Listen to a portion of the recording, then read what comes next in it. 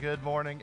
Good morning, everybody. It's great to have you here today. Please open your Bibles to 1 Timothy chapter 2. That's where we're going to be today. And I hope that you have spent some time reading this chapter of the Bible. Really, the entire book is really important to read it all. It gets you the flow, the context. I do know that a number of you have already read chapter 2, and the reason that I know this is because you have made a point to tell me in the last few days that you're looking forward to today to see how much I sweat today. And what they mean by that is not because of these lights put off any heat at all that would make me sweat, which they do, by the way, but really make me sweat and how much I sweat due to the subject matter of chapter 2. In case you're not aware, 1 Timothy 2, Paul is writing instructions about what is proper for the church, especially when it comes to our worship gatherings and our prayer times.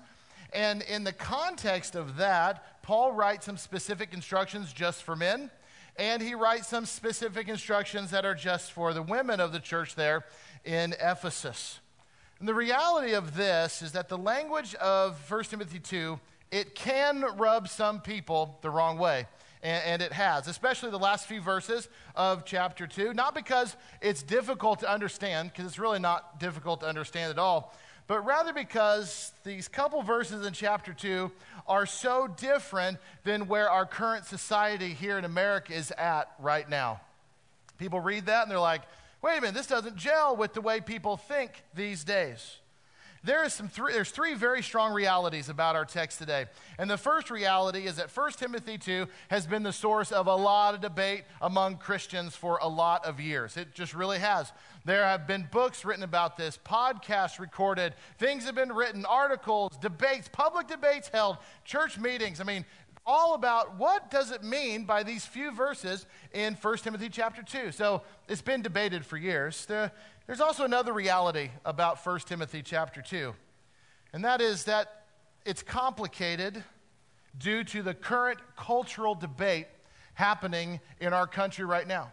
The debate about gender equality, roles, gender responsibilities, and all things gender related. Because of the society we live in and the way that our world thinks about these things these days, it really does tend to complicate this chapter of the Bible.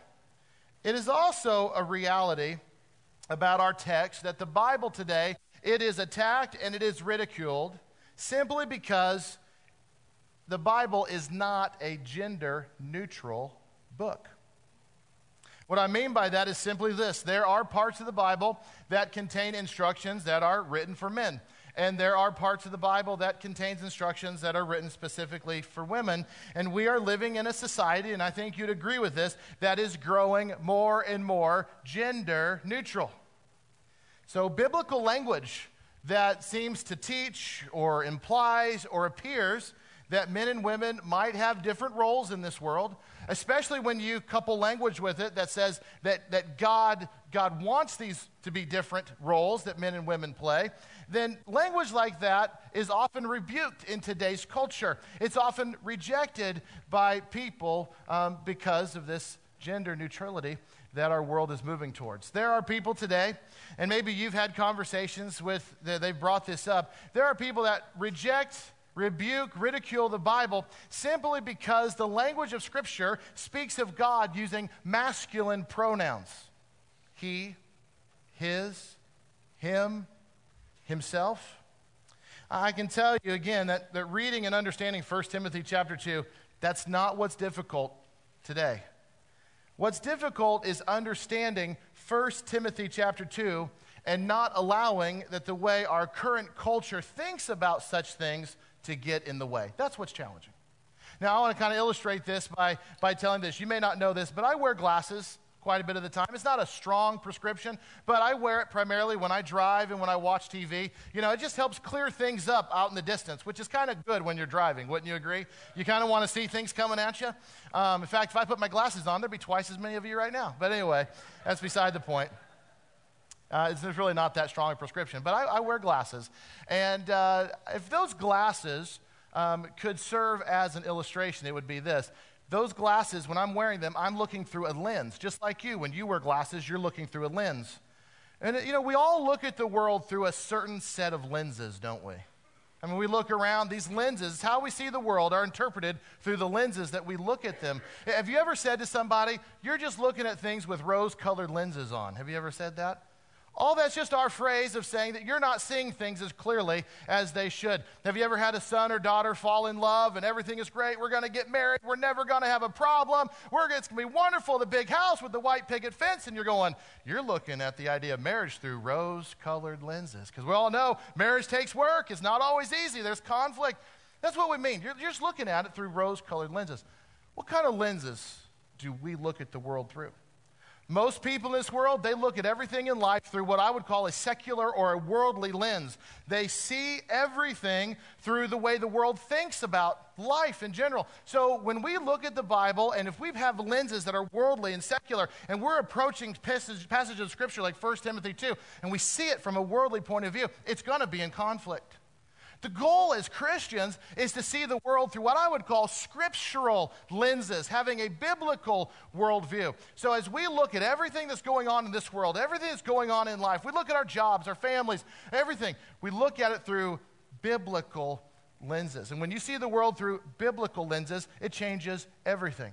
That is always the conflict when it comes to Scripture. Are we approaching Scripture in a worldly viewpoint, or are we approaching the life from a biblical point of view? It's always going to be in conflict, but I'll tell you, that just makes a lot of sense to me, especially in light of where this chapter takes us today.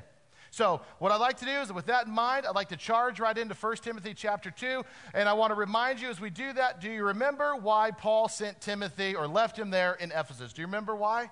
It's because false teaching was doing what? It was wrecking the church. It was absolutely destroying it. And so Paul sends Timothy there to do what? To command people not to teach false doctrines any longer. This church was caught up in meaningless talk, strange ideas, weird genealogies. They were taking Scripture out of context, making it mean things it didn't mean. All this stuff was happening. And what was the result? Some have departed, it's what Paul says in the first chapter. Some have departed from what I think is the goal of every Christian, having a pure heart, a good conscience, and a sincere faith. In fact, he even says there are some in the church who have, and these are his words, shipwrecked their faith. Boy, that paints you a picture of somebody's faith, doesn't it? You've shipwrecked it. He names Hymenaeus and Alexander as two people that shipwrecked their faith there in the church in Ephesus. Man, how bad did things have to go for the Apostle Paul to name you in Scripture for all time? Pretty bad. So they've shipwrecked their faith, and what Paul said has been hurt the most is like the work of God does not continue. The advancement of the gospel has come to a screeching halt.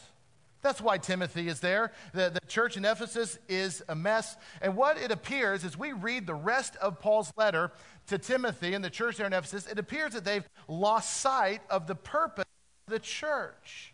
I think that's why Paul said, and at the very beginning in chapter 1, verse 15, when he said this to Timothy, Timothy, here is a trustworthy saying that deserves full acceptance. Jesus Christ came into the world to save sinners. Why would he say it so bluntly? Could it be because they just have lost sight of it? Timothy, this is why we're doing what we're doing. The big picture. Jesus Christ came to the world to save sinners. What is not happening because of all this false teaching is that very thing. People aren't coming to salvation. Now, as we move into chapter 2, it becomes clear that the church in Ephesus, as I said, had become quite messy.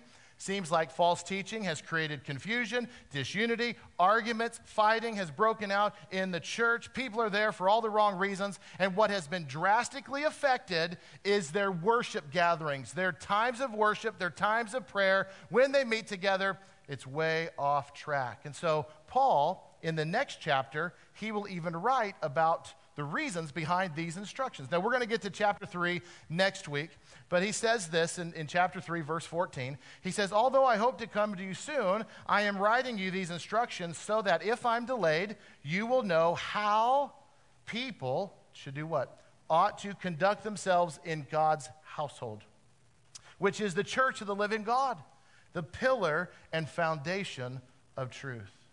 So, the problem is false teaching. The result, false teaching has messed everything up, including their worship services. The solution, Timothy, you get to Ephesus, You command them to stop teaching false doctrine, and you bring things back into order. Friends, I want you to hear something today. Context is really important when reading the Bible. I mean, it's of such great importance, I can't even undervalue how important it is. In fact, every Bible college student who takes their first class in biblical hermeneutics, which is just a fancy name for interpreting Scripture, every first semester Bible college student is going to learn this one truth about context. Context is king. If you can remember that today as a church, context is king. Studying any part of the Bible, what is the context? Who was it written to? Where was it written? Why was it written? To what is going on when it was written? All of these questions are of great importance, and I will tell you that in 1 Timothy chapter 2, context is king. We should understand and interpret 1 Timothy 2 in the context of this church that's been messed up, and their worship services and their gatherings and their organization within the body of Christ has been messed up due to false teaching. It's all out of whack. So, time to bring it all in order, and this is Timothy's job. So look at chapter 2. We're going to start in verse 1, and it just starts like this. Paul said, Timothy, I urge you then, first of all, that petitions, prayers, intercession, and thanksgiving be made for all people, for kings and all those in authority, that we may live peaceful lives and quiet lives in all godliness and holiness. This is good and pleases God our Savior, who wants all people to be saved and to come to the knowledge of the truth. For there is one God and one mediator between God and mankind, the man Christ Jesus, who gave himself as a ransom for all people. This has now been witnessed to at the proper time, and for this purpose I was appointed a herald and an apostle. I am telling the truth, I am not lying, and a true and faithful teacher to the Gentiles. Therefore, I want the men everywhere to pray, lifting up holy hands without anger or disputing. So we're going to stop right there for a moment. And as we read that, we kind of get the impression, and more than kind of, that their worship gatherings were not reflecting the true purpose of why they gathered. It's not, they're off focus, if you will. Seems that they've taken their eyes off of prayer. It doesn't seem like there's much prayer happening. It seems like the focus of those worship gatherings are way off base. So the prayers that aren't happening, though some that are probably not focusing on what they need to be. And so when he begins this part of his letter, he just says, petitions, prayers, intercessions, and thanksgiving are to be made for all people. It's kind of interesting. He uses 4 different words that all kind of mean the same thing. There's subtle differences, but these are 4 words for prayer. Why does he say like prayer, prayer, prayer, prayer? Why does it come across kind of like that in the text? Pray, pray, pray, pray. Could it be that he is emphasizing the importance of prayer more than anything else?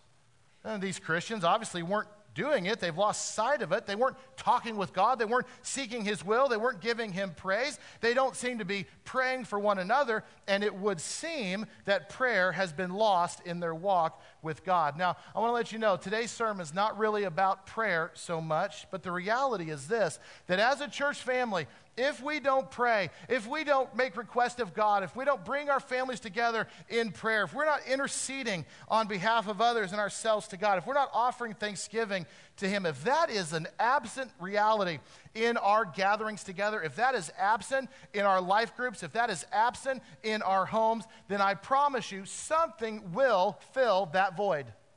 Something will. And it will probably be not good. Just like in the Christians here in Ephesus. What did they fill that void with? Anger, disputing, false teaching, all kinds of stuff filled what should have been filled with prayer.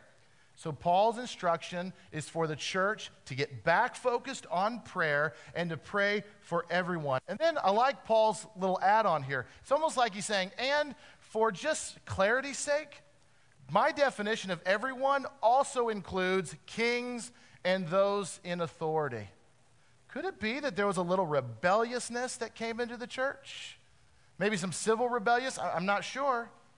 But we ask the question, why in the world today would we pray for people like that? Why pray for leaders and authority figures? Why do we pray for whoever happens to be the president of the United States? Why do we pray for that individual? Why do we pray for our governor? Why do we pray for our Congress? Why do we pray for our mayor? Why do we pray for our boss at work? Why do we pray for our civil leaders? Why do we pray for our police officers? Why do we pray for our teachers? Why do we pray for our parents? And the list could go on and on. Why do we pray for people that are in authority over us? It's simple. And I think this is why Paul brings it up. It's because for those who lead well, and we would want them to be led with all of God's help, for those who lead well, the result is what? Quiet, peaceful lives for us. People who lead well create peaceful and quiet lives for those who they lead. And it says right here in verse 3, that is good and pleasing to the Lord. It's almost like this is what the Lord wants. Now, I don't know about you, but I tend to like quiet and peaceful. How about you? I love quiet and peaceful. It's like, honey, what do we got going on tonight? Nothing. We're home. Praise God. We're home. I know some people that thrive on controversy. I'm not one of them. I like peace. I like quiet. Could it be that this false teaching that had run amok in the church that was causing all these fights and quarrels, nothing was peaceful, nothing was quiet? Could it be, and maybe one of the emphasis of Paul telling them to pray for their kings and authorities is because maybe this has bled outside the walls of the church and the church was getting a bad reputation with the leaders of Ephesus? Could it very well be that? I don't know. But something was amiss, their worship, their conduct. Paul is trying to rein it in. And in verse 4, what's he say? He reminds them that God wants all people to be saved. Salvation is still at the heart of all we do. Friends, I don't want us ever as a church to lose sight of everything that we do ultimately is for the purpose of leading more and more people into salvation's path, so that they can have a relationship with God. Now, I want you just to look at what we've read so far in chapter 1 on into chapter 2. Look at the picture that Paul is painting for these Christians. Look at this vision that he's putting out there in front of them. He's talking about quiet and peaceful lives, men of prayer who are focused on the big picture that God wants all people to be saved. How does this happen? It happens through the knowledge of the truth. How do people hear about the knowledge? How are they exposed to the truth? They are through the committed lives of Christians in God's family. This is the context. This is the picture that Paul is painting for them because there's so much at stake. So look at verse 8 again. He says, therefore, I want men everywhere to pray, lifting up holy hands. That was the prayer posture of most times during the Bible. This was a prayer posture in the New Testament. So when he says lifting up holy hands, it's a prayer posture. I want men to pray, lift up their hands to God, and I want them to do it without anger or disputing. So that is good and pleasing to God. Now, honestly, as I look out at you here today, there's nothing earth-shattering about what we've studied so far, is there? I don't even think anybody would disagree with anything that we've read so far today or have a different opinion. I mean, who doesn't want more people to pray? And who doesn't want the church more focused on prayer? And who doesn't want quiet and peaceful lives? Who doesn't want the focus to be on salvation? There's nothing earth-shattering here. Let's keep going. Look at verse 9. I also want the women to dress modestly with decency and propriety, adorning themselves not with elaborate hairstyles or gold or pearls or expensive clothes, but with good deeds, appropriate for women who profess to worship God. Now, let's just, another part of biblical interpretation, let's look at some words. When Paul says, I also want, that's very indicative of Scripture, of basically saying, what I want for men is the same thing that I want for the women. Just like for men, I would like for women, I would like for their behavior and their demeanor in worship to be God-honoring and glorifying in all that we do. You might remember from some of my descriptions from our study in the book of Acts and in this series so far, what was Ephesus like? Ephesus was a very wealthy community, wasn't it? They had everything. They had everything they could ever want was right there in Ephesus. Paul lived there for 3 years, so he knows what it's like. He knows what Christians are exposed to. He knows what the church has access to. He's very aware of the cultural pressures. He's very aware of how society thinks and the pressure that society put on men and women and the way their behavior should reflect. It's the same thing that we deal with today. There are cultural pressures that try to influence everything that we do. Same is true. Paul understands it. He's very aware. So he brings up what I believe are some of these cultural pressures, especially on the women in the church, that's causing things to be a little bit messed up in their worship. So he brings out elaborate hairstyles, expensive jewelry, gold, pearls, expensive clothes. I think if I'm reading between the lines, and I want to be very careful when I do stuff like that, but if I'm reading between the lines, I think what Paul is really encouraging here, he's trying to say this: hey, let's make sure that we are here for all the right reasons. Let's make sure that when we gather for prayer and worship, we're here for all the right reasons. And maybe one of those wrong reasons would be to turn our worship services into a fashion show. That's not why we are here. And just like he's encouraging men, I don't want you guys to fight and argue, which causes problems and is just detrimental to worship of our Father. I don't want you ladies to dress in a way that makes worship more about you than it does God. You think about the language he puts on this and the implications. Can you imagine Christians gathering together and it's all about these external appearances, and it completely puts the focus on who? Look at me. Instead of what worship should be about when we come in here is let's look towards God. And I think that's the implication here. So Paul uses words that pretty much mean the same thing then as it does now. He talks about women dressing modestly, expressing decency, expressing propriety in the way they dress, which just means making good judgment calls. And he gives some examples of things that lead away from those things. So he just calls out braided hair, gold, pearls, expensive clothes. And we have to ask the question, how are we supposed to read this today? I can tell you what was true back then is still very much true today, that the way we express ourselves in our clothing, in our demeanor, in our modesty, all of those things can really speak to the inner person and what really your values are on the inside. And I think Paul is just saying, listen, dress in such a way that identifies you as a follower of Jesus Christ. That's really, I think, at the heart of it. Does your clothes point people to Jesus, or does your clothes turn the attention on you? Obviously, this was a major problem in the church at Ephesus. I think there's this implied challenge in the text where I think Paul is challenging the Christian women to major in on that inner person.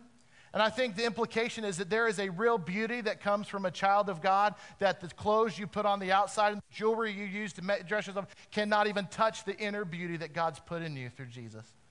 So I think he's really just, the implication is like, let's pull out the who you are in Jesus more than what you're trying to make the world think of you. And obviously, all of that was in play and causing problems. It does come down to this one singular question that is applicable for us today, is that men and women together, that when we come into the house of God to worship, to sing praises, to open our Bibles, to share in communion, what is at the heart of that worship? Is it going to be us, or is it going to be God? That's at the heart of it. What is this really all about? Me? Look at me? Or is it going to be, let's point people to God, let's worship God? And I think that is the underlining issue of what's happening here in Ephesus. Now, again, let me just say this. All of that's pretty straightforward. I would be hard-pressed to believe that any of you would find disagreement. Hey, our worship should be focused on God, not us. We should dress in a way that glorifies God, not glorifies ourselves. I don't think there's much disagreement with these things. It's the next verse that ruffles a few feathers. Let's look at verse 11. A woman should learn in quietness and full submission. Okay, you're still here. Good.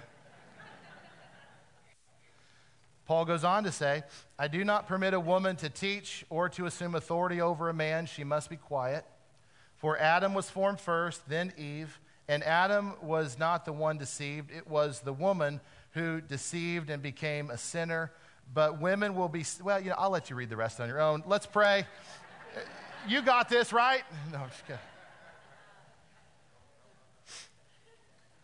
If they continue in faith, love, and holiness, and propriety.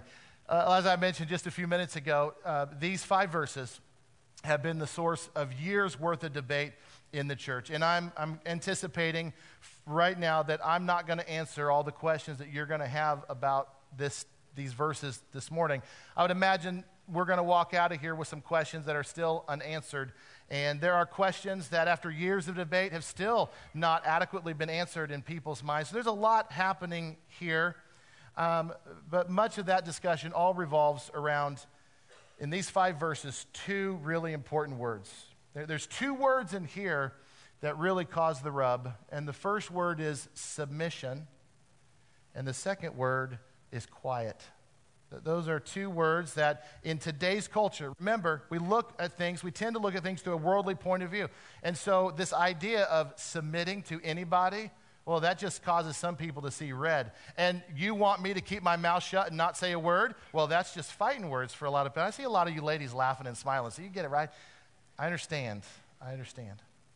I remember, and in fact, I will never forget the very first time that my ministry intersected with these 5 verses of Scripture. I was 23 years old. This is the first preaching ministry that I've ever had, and I was invited by some members of our church to their home. It was an elderly couple, and I was sitting in the living room with the husband, and we were talking about different things. I honestly can't remember what we were talking about. I'm sure some of it revolved around the church. And at some point in that conversation, his wife walked through the room, and she innocently just interjected her thoughts on what we were talking about. I will never forget what happened next. He did this. Shh. I'm not kidding. This is not, I'm not elaborating. I'm not blowing. And he's like, shh. And then he says, the Bible says, women be silent. She put her head down, and she walked out of the room. Now, at 23, I was not brave enough to say what I'm totally brave enough to say at 43, all right? Just letting you know. But when I was sitting there inside, I'm going, you are a jerk. And the second thought that was going through my mind is, I don't know everything, but I'm pretty confident that you're taking that verse out of its original context. Confident of it. And here is a reality about these 5 verses. And again, I'm not going to answer all your questions today, but here's a reality of it. That for far too long, far too many men and church leaders have abused these 5 verses. And they've taken them out of context, and they've used them as justification to be chauvinistic. It's true. It's a true statement for far too long. Now, I will tell you this, that there are 2 ways that most people interpret these 5 verses. And one way is this, is that, you know what, Paul was writing specific instructions just to the church in Ephesus about specific problems that just the church in Ephesus was having. And so this teaching is strictly enforced in Ephesus, not outside of Ephesus. Now, some people interpret this passage exactly that way. That makes sense, right? Seems pretty specific. Other people interpret this passage as Paul is writing rules that apply to the church in general and for all time. So what is the correct way to look at this? I can just shoot you straight.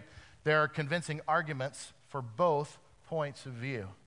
But here, I don't want to get into that discussion as much as I wanted to get into this one. Let's not lose sight of the context. What is the bigger picture? The church has lost its way due to false teaching. Their worship gatherings no longer reflected worship and honoring the Lord. Fights, arguments, a lack of prayer. Church became a fashion show. Who could outdo the other? And Paul was doing what? He was bringing order to the chaos.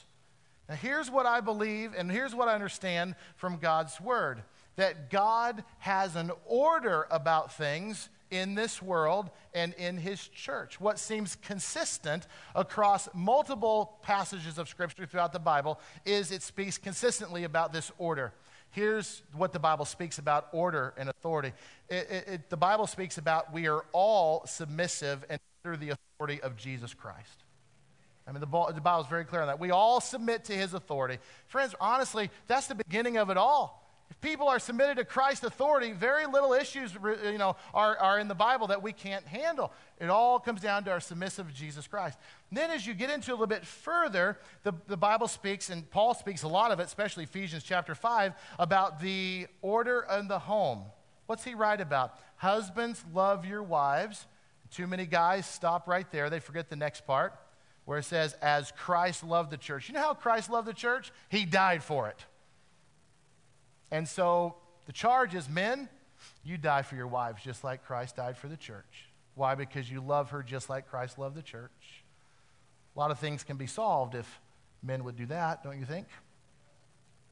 Then it talks about wives, submit to your husbands. And again, sometimes husbands forget the next part, as to the Lord. So she is submissive first to Christ, even more than her husband. I'm submissive to Christ. Husbands, love your wives as Christ loved the church. Wives, submit to your husbands as to the Lord. That seems to be the order of the home. And then, what is the next line in the order? Children, obey your parents. Or we say, children, be submissive to your parents. In a perfect world, in Christ's perfect design, this makes sense. If you keep reading, what's it say? Slavery was an issue. God never praised slavery, never said it was a good thing, never approved of it, but it was a reality in Bible days. And so slaves, there were many slaves who became Christians, who were bound legally by their masters. How do they operate with submissiveness? Well, they too, just like you're submissive to Christ, but the teaching is slaves, obey your masters. We put a modern twist on, I shouldn't say twist when talking about Scripture, we put a modern interpretation on this of like employees obey your employers. Some of you may feel like I am a slave at work, so this works just fine. What else does it say? It talks about citizens be submissive to your governing authorities. Hear me. Paul, in chapter 2, is talking about order and authority, not value and ability. Do you hear what I'm saying? In chapter 2, Paul is talking about order and authority. He is not talking about value and ability.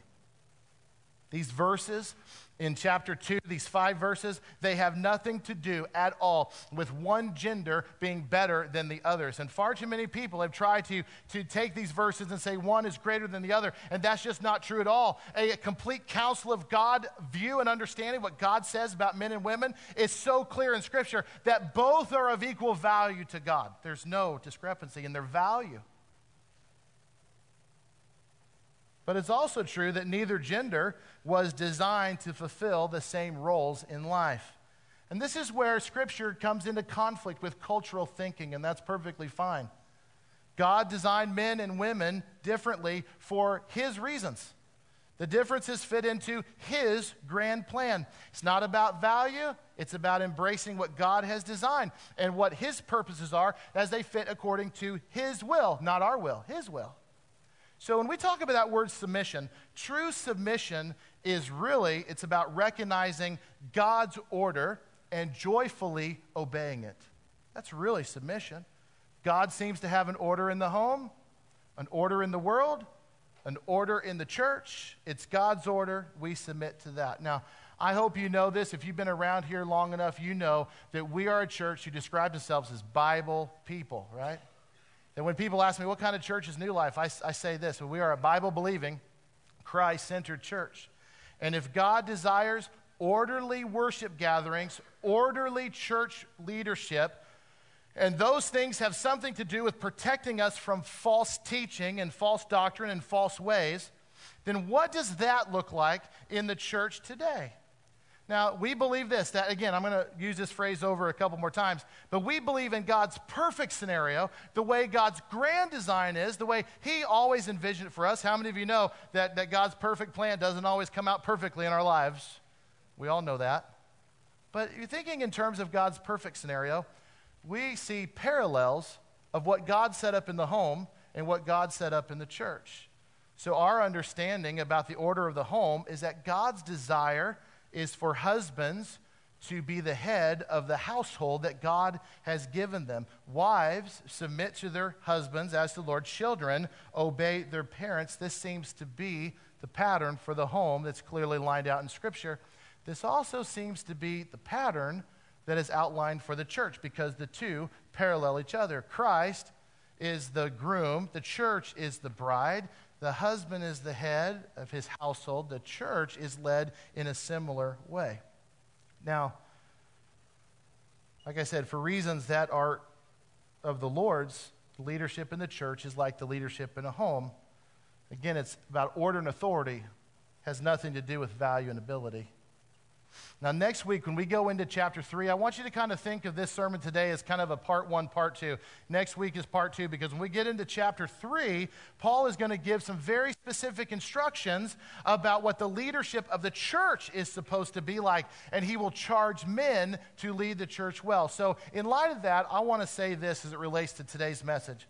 I believe personally, and I think many of you would agree with me, that if Christian men today will stand up, be bold and courageous, true men of God, uncompromising in their love for the Lord and for their families, unwavering in their convictions, where they have feet that are firmly planted inside of God's words, men whose knees have grown hard from years of being on them in prayer and humility before God, men who take on seriously putting on the full armor of God with all humility and honor.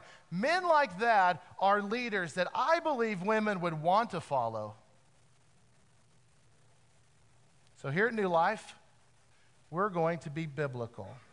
So as a biblical church, men, I am challenging you, each and every one of you today, just the men right now, to ask some very hard questions about your life. And I think one of those questions that should be asked is this: am I stepping up to the calling God has put in my life to lead? That's a question we need to wrestle with today, men. Another question is this: am I living my life with absolute integrity? That's a question we need to ask ourselves. Am I leading my family in the ways of the Lord? In other words, in the way that I express my faith in the home and make decisions, the way I live my life, does it bring my family closer to God, or does it make them not want to have anything to do with the Lord? It's a hard question we have to ask. Men, I would say, are you setting an example in your own life today that anybody else in your church family would look at and say, I aspire to be like that in my own walk with Jesus? Before we leave chapter 2, again, remember the context. Paul is bringing order to that which has grown out of order. And I think chapter 2 makes us all ask a number of other questions. And one of those questions is this: for everybody in the church, am I in church for all the right reasons? Did I walk into this place today with the right reasons? To worship God, to learn, to grow, to be with my church family. Am I here for all the right reasons? What am I motivated by? Why am I here? And I think another question that we should all ask, men and women together, is that, are my motives for being in this place, are they self-centered or are they God-centered? Are my motives about look at me, or is it let's look to God? Friends, I think at the heart of what Paul is trying to say about bringing things in order, I believe those questions are of utmost importance.